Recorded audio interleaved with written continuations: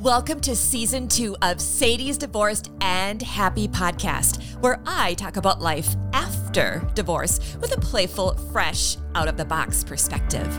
Every episode includes burning questions, spicy conversations, and tips to happiness. Are you ready for an amazing Act 2? Then join me on today's episode. It's time to get your new beginning started. I am so excited to connect with you today about the Red Room and about sexual healing after divorce. If you've been listening to my podcast for some time now, you probably have figured out that after my divorce, I was really ready for some sexy fun. And I even created what I now call my naughty bag. And I dove headfirst into the post-divorce pleasure pool. And I had fun. I had so much fun. It was exciting to enjoy sex again.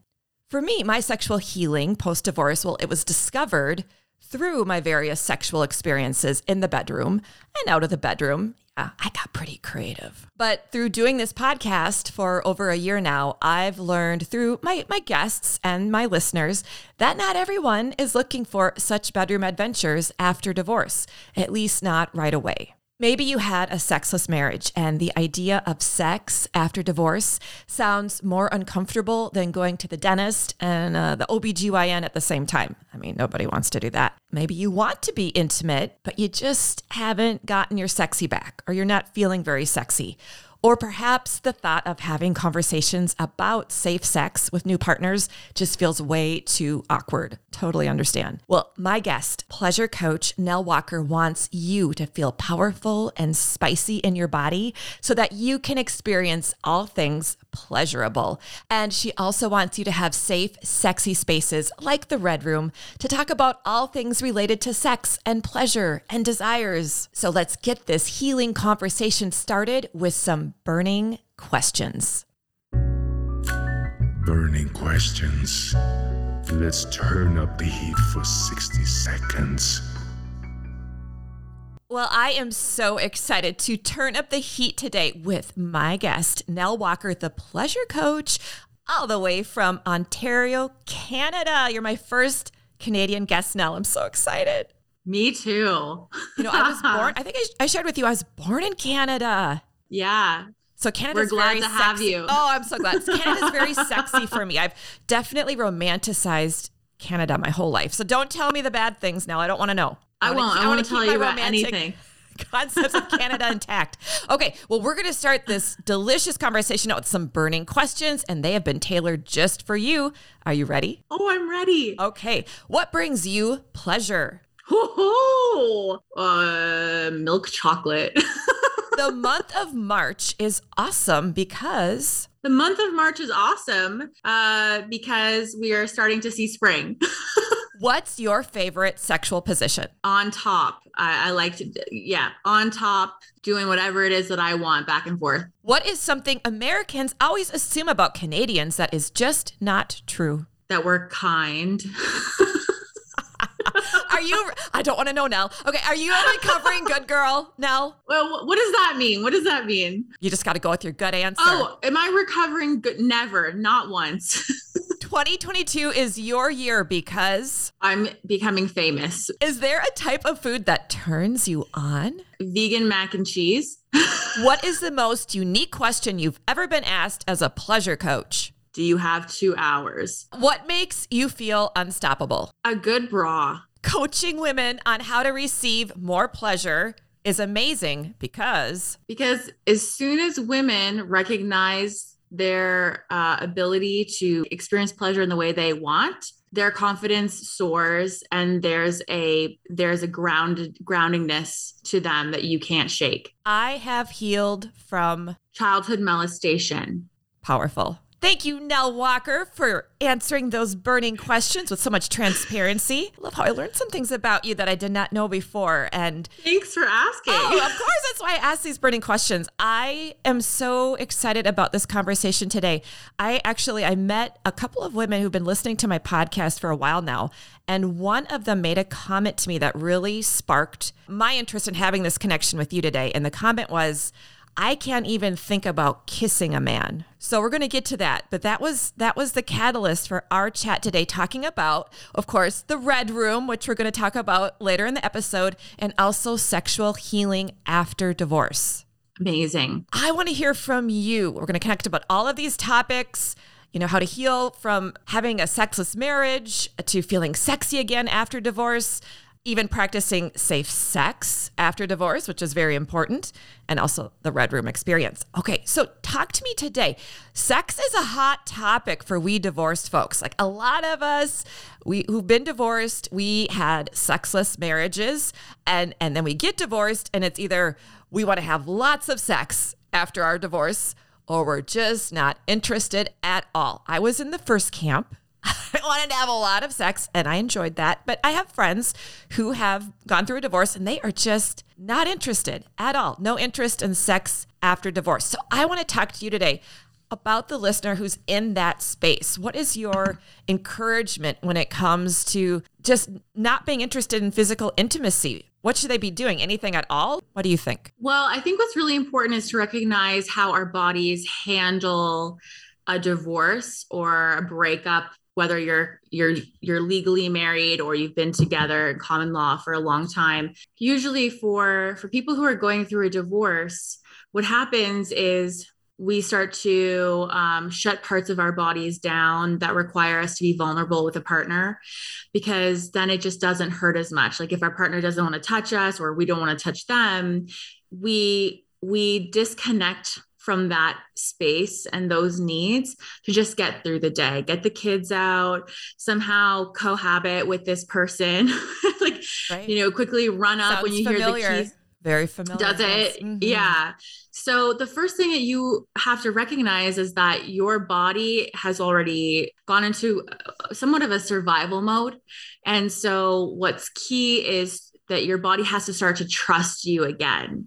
It's kind of like, I always say, like when we come out of intense relationships where it didn't end well and we had to disconnect ourselves, I always say that our arousal and the feeling of being sexy, feeling ourselves in any kind of way that has to do with sexuality and sensuality, you have to kind of approach it like you would an abused dog that you got from the shelter.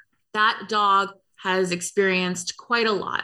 And I'm not saying anyone was abused, but if you bring a dog back home, that dog is going to take quite a while to get used to you, used to this new environment and recognize that it's safe.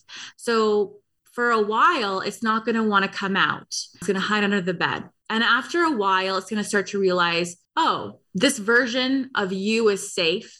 This new space is safe. This new routine is safe. And it will start to poke its head out and let you interact with it. And then it will get spooked and hide back under the bed. And then eventually, after it can see that there's a pattern arising of safety, then it's going to come out and eventually will never get spooked. And so recognizing that whatever you're going through in terms of divorce, like there are so many experiences with it. Right. There's a lot of layers to adjust to. Exactly. Right. And so it just depends. And so first of all, giving your body a safe space, knowing that you can fall apart and rebuild yourself in this place will be the first step to allow you to get in touch with your body. And I would say that's my number one biggest thing. Some people have fallen apart in their marriages in the house, and then were somehow able to rebuild before getting out of the marriage or when the divorce was finally complete.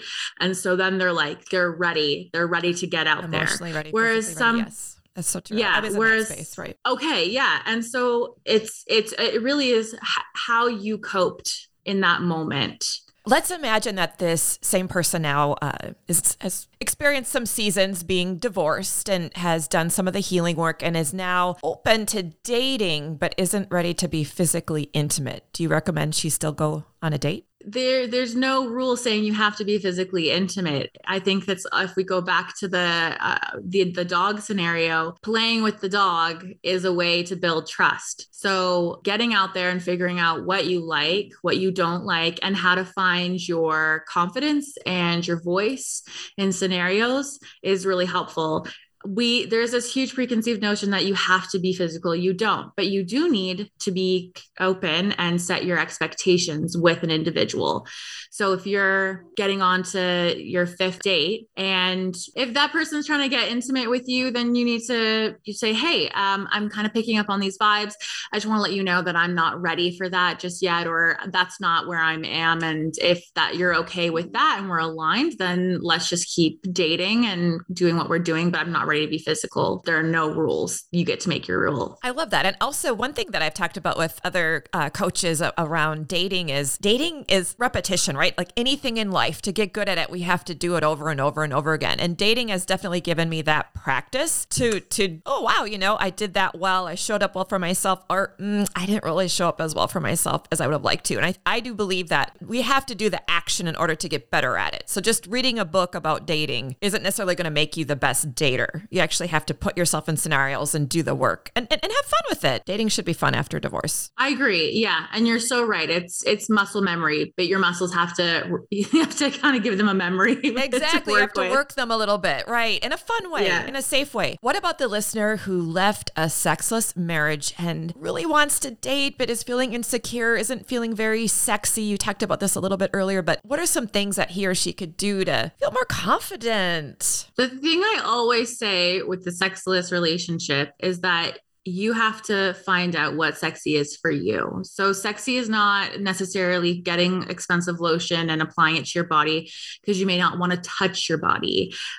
Sexy is about, there are many different ways to find that.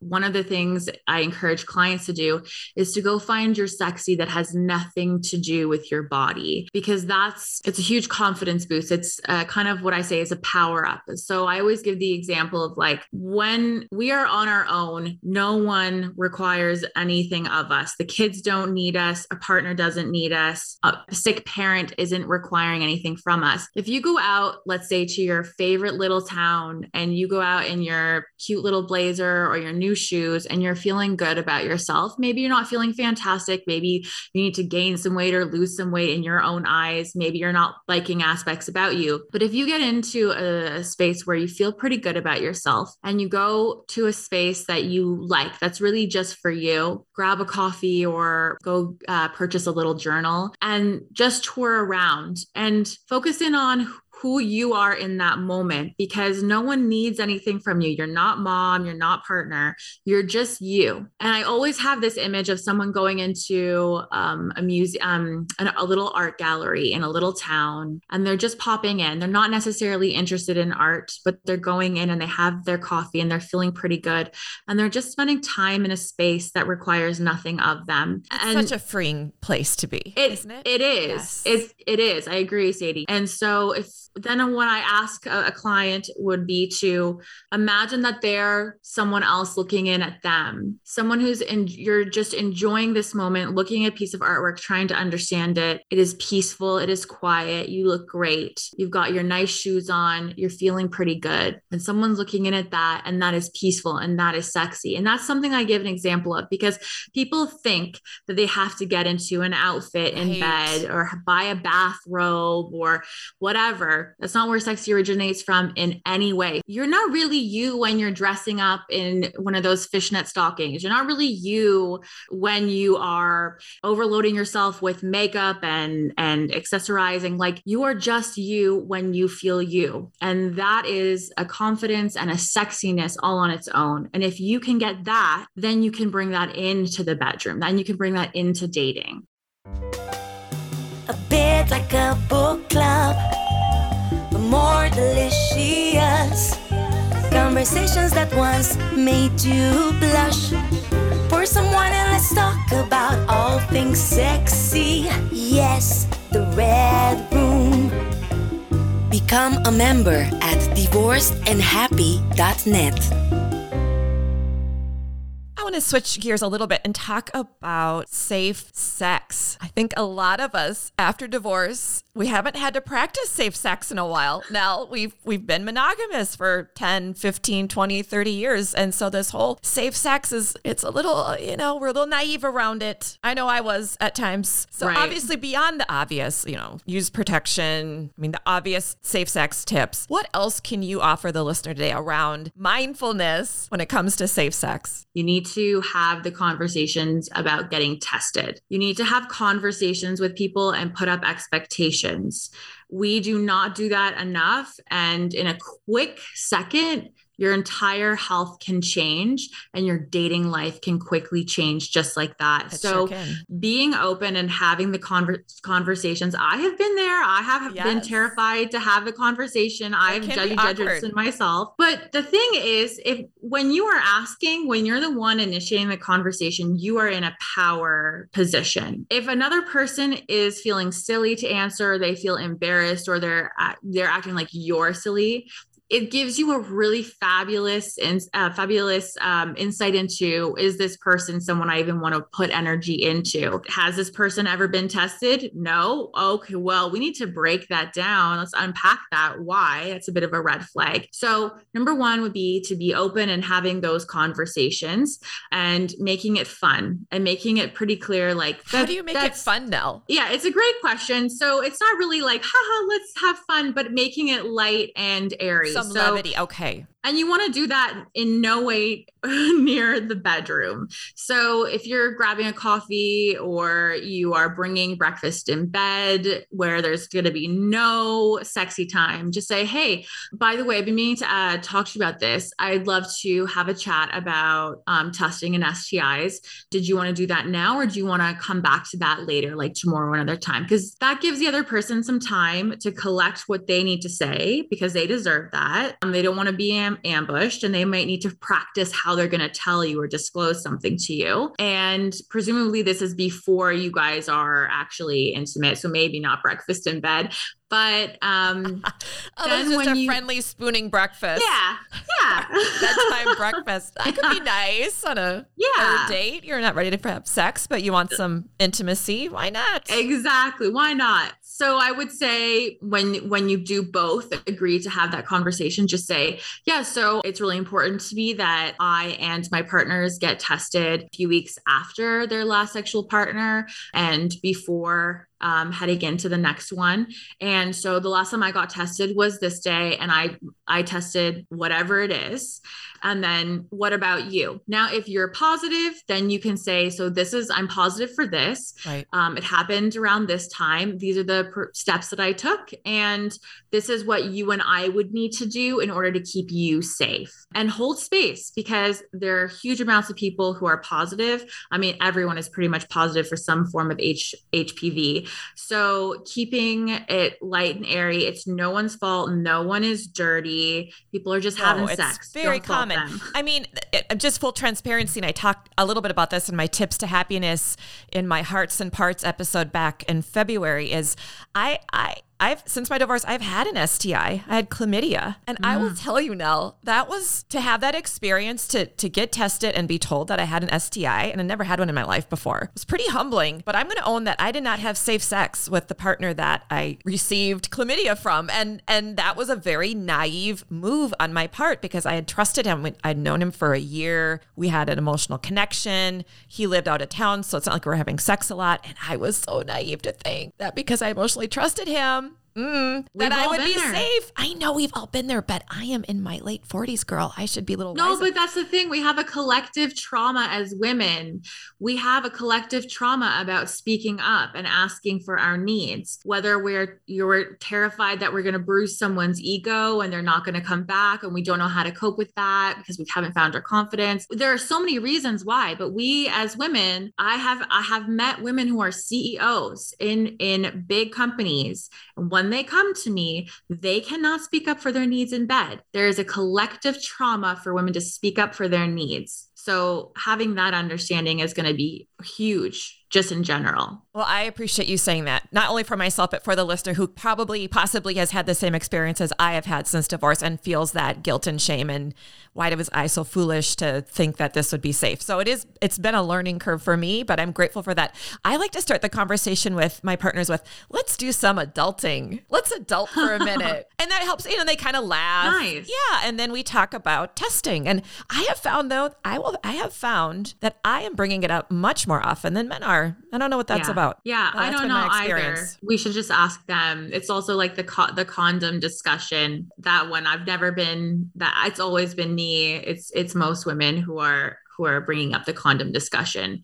And so it's a big question as to why are men not taking responsibility around their own health? It is a big question. We're just thinking about pregnancy, but yeah. Well, that shop is closed for me now, so I'm not worried about that anymore. Fair enough. But what it's for the men are really only thinking about pregnancy. At least that's been my experience. Right. This man thought because I said I had to make the awkward call and I said, I have something to tell you. He thought I was pregnant. And I kind of laughed about that. No, not pregnant. Did he know? Did he know he had chlamydia? He did not, because it's one of those STIs. There's no symptoms for most people. Right. There are so many, not so many, but there are a few STIs where you would never know unless you get tested on a regular basis. And it's so funny. I'm doing this. I have a course. I'm creating Pleasure Ed Master course. And I literally was just working on the STI portion of it yesterday. And for chlamydia, 50% of it is asymptomatic in women specifically. It is. Yeah. So just saying, oh, but I haven't had any symptoms is no, you can't use that anymore.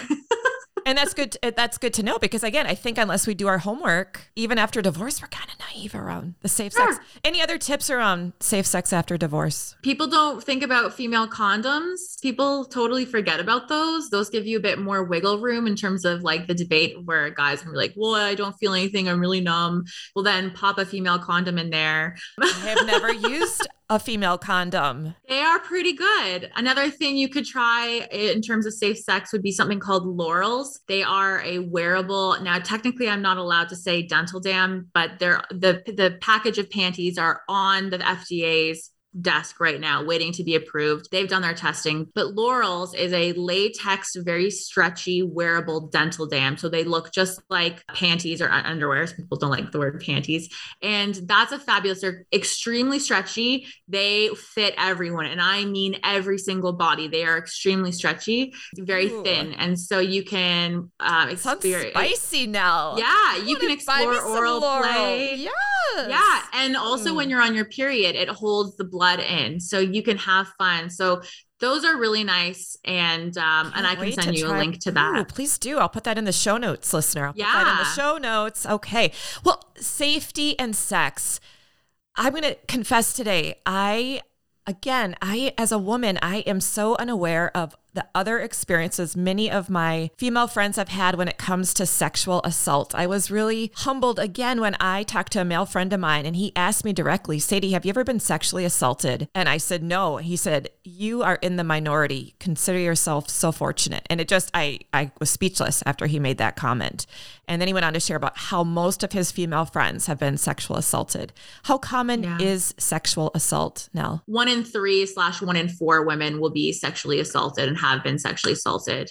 And then 1 in 5 men will also be sexually assaulted. And that's just the recorded rates. It's extremely common. People think that it's just intense things like rape, but it's also molestation, any kind of sexual trauma. It can happen a lot in relationships. So it's anytime you're being forced to do something that you're not wanting is what I consider sexual assault. And for a woman who's listening today who has had that experience, or for a man who's listening today who's had that experience and hasn't addressed it, and now after divorce, they're experiencing a lot of triggers around that experience when it comes to being on dates and feeling vulnerable and not feeling safe. What is your advice? My first step is always to find to create stability within yourself. I think a lot of people will say, go find a trusted friend and tell them.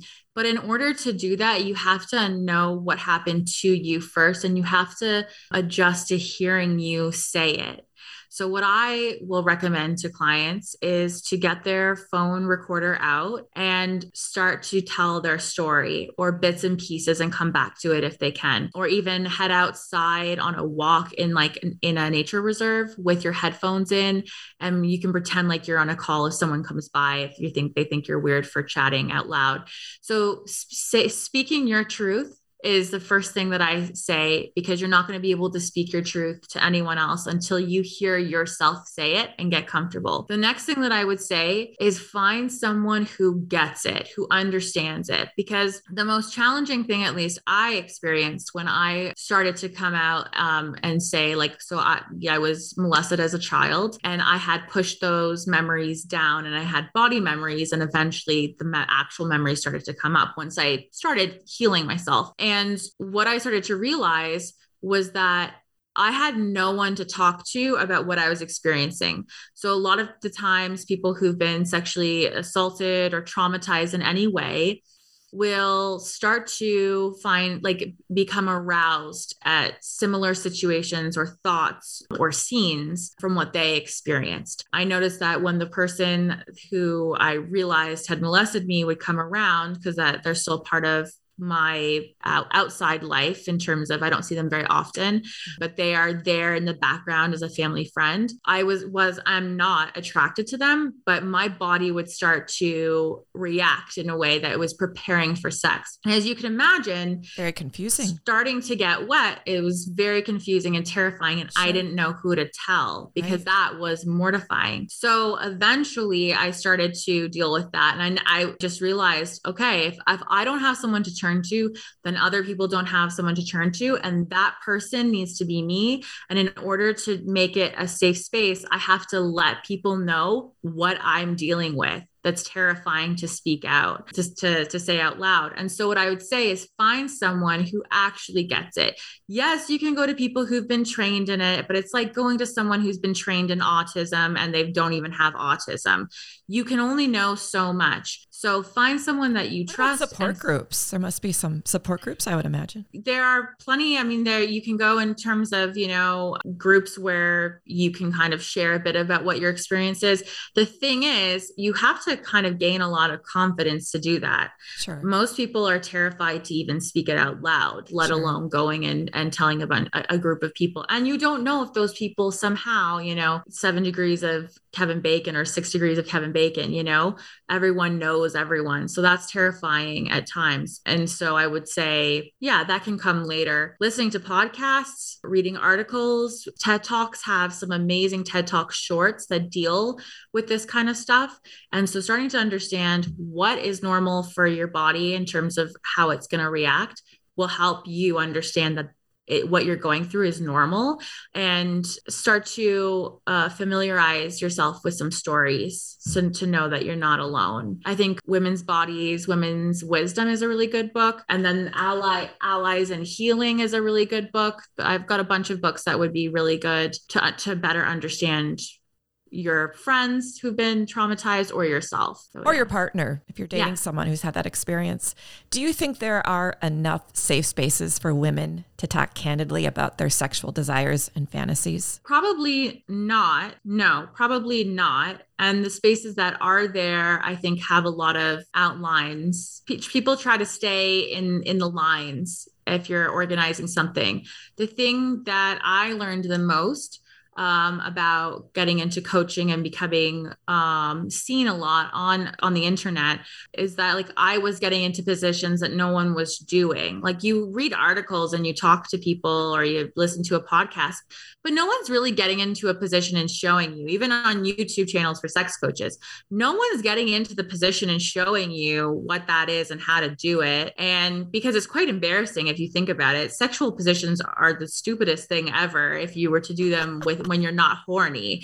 So finding people who are shameless and who are comfortable with their vulnerability. I'm a big fan of people who can be vulnerable, because I think nothing bad happens from being vulnerable when you're sharing who you are, because you learn how other people are going to react to you. And if they react in a way that's negative, then that's not someone who should be in your hemisphere. I don't think there's enough space. And I am so excited because you are going to be one of the sexperts in the Red Room, Nell, and you are actually going to show we ladies how to do those sexual positions. Absolutely. I've been telling my girlfriends, excited. they're like, is she going to be naked? I'm like, no, she's not going to be naked. But she's going to get on the bed and show us how to have more pleasure in the bedroom. So I cannot wait. So the Red Room, you and I have talked about this. And again, for me, my vision around it is creating just what you're talking about, a place where we can color outside of the lines. We can talk about erotic and sensual and sexy topics, and there is no judgment. It is a safe space. Wherever you're at is great. It's wonderful. I just want everyone to hear that it's a safe space for like-minded women to have honest conversations about sex and sexual desires and curiosity around sexual experiences and feeling more comfortable and confident in the bedroom. That is what the Red Room experience is all about, because we women need more of that. Men are so comfortable talking about sex because they've been given permission to do that their whole lives. We ladies need to start giving ourselves and creating safe spaces to have these conversations, because we are sexual beings just as much as men are.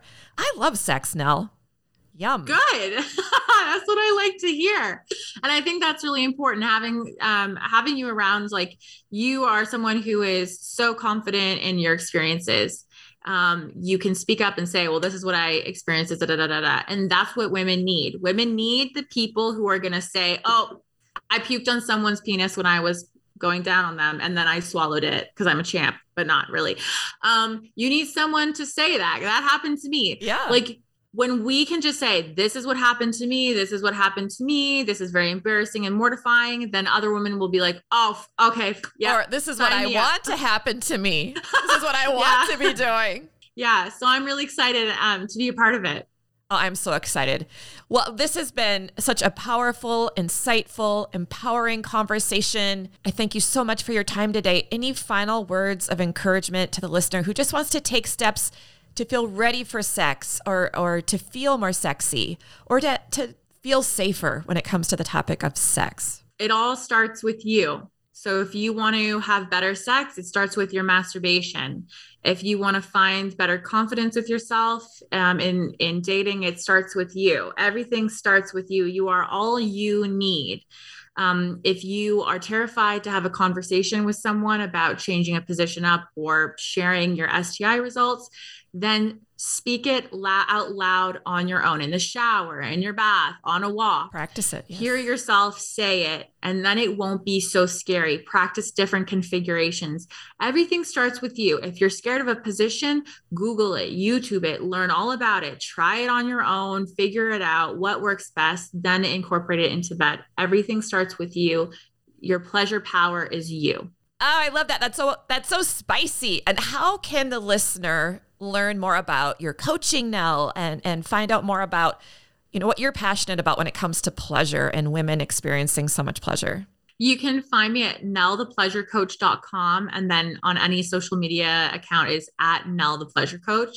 And then if you go to my website, I have 2 courses that you can sign up for, one on something called Centribation, and one you can pre-sign up for, Pleasure Ed, which will essentially go over everything that you should learn and should have learned about sex, pleasure, solo pleasure, partner pleasure, and gaining confidence. Well, it has been such a pleasurable experience and powerful experience talking to you today, Nell. Thank you again so much. And happy Women's History Month. Oh, thank you. And thank you for having me on, Sadie. Excited to be here. Oh, thank you so much, Nell, for your powerful and playful insights, for all of your great advice and suggestions, and all of your amazing resources.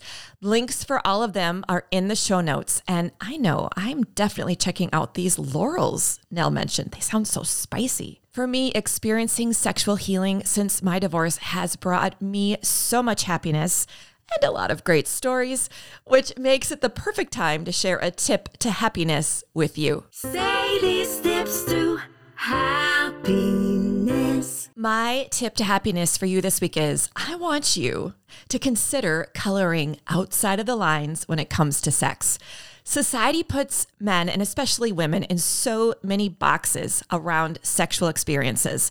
What we can talk about, what we can desire, who we can tell, what's acceptable sexually and what's not. We've been conditioned to color inside the lines when it comes to so many things, but especially sex. And that, in my opinion, really limits the creative expression that sex is. I have a fun story to share. I have a sister friend. I know some of you have sister friends too, the friends that we choose as family. And she and I, we've known each other for, oh gosh, a million years, since we were 18 years old. But it wasn't only until recently, like the last few years since I've been divorced, she's also divorced, that she and I talked candidly about sex. I mean, we were college roommates and we never talked about sex. And now we're lovely middle-aged ladies, and boy, do we love to talk about sex. We love it. We're texting each other at 1 a.m. and 2 a.m, sharing all of our delicious stories. And it's wonderful to have a friend that I can tell all of my sexual escapades to, and she does the same. And there's no judgment. In fact, it's quite the opposite. It's very celebratory.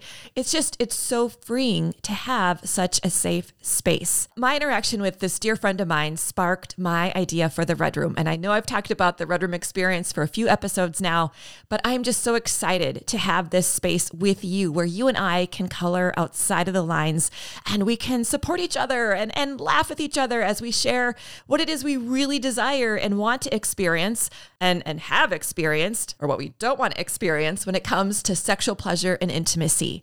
So I am inviting you, my spicy sister, to meet me and my friend and other like-minded women in the Red Room. And the spicy fun begins 2 weeks on Wednesday, March 16th at 7 p.m. Central Standard Time. We're going to meet every third Wednesday of the month from March until August. I know I've said this already, but it's going to be way more delicious than a book club. You can feel that, right? And I've also invited some amazing sexperts like Nell to join us, and you can ask them anything, and I mean anything, around sexual pleasure, kink, sexual positions that maybe you've never tried before, toys, the best lube, solo play techniques, sexual fantasies, and so much more. Let's color outside the lines together in the Red Room, and you can find a link to the membership page in the show notes, and invite your girlfriends to join in the fun. Till we connect next Wednesday, I want you to take your beautiful self out for that special tea that Nell talked about and breathe in all that you're doing to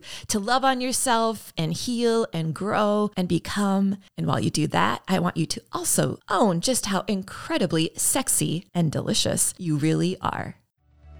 Thank you so much for joining me on today's episode, and be sure to subscribe, rate, and of course, review the podcast.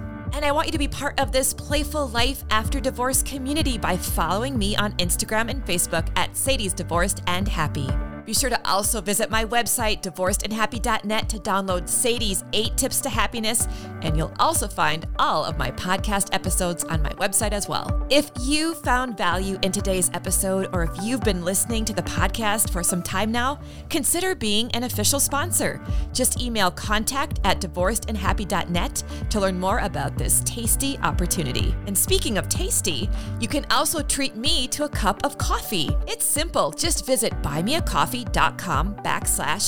Marie, and you can buy me a cup or two online, and I thank you in advance for your support. Again, I'm your host, Sadie Marie, and I look forward to connecting with you on the next spicy episode. Until then, be sure to treat yourself to some delicious Act 2 fun.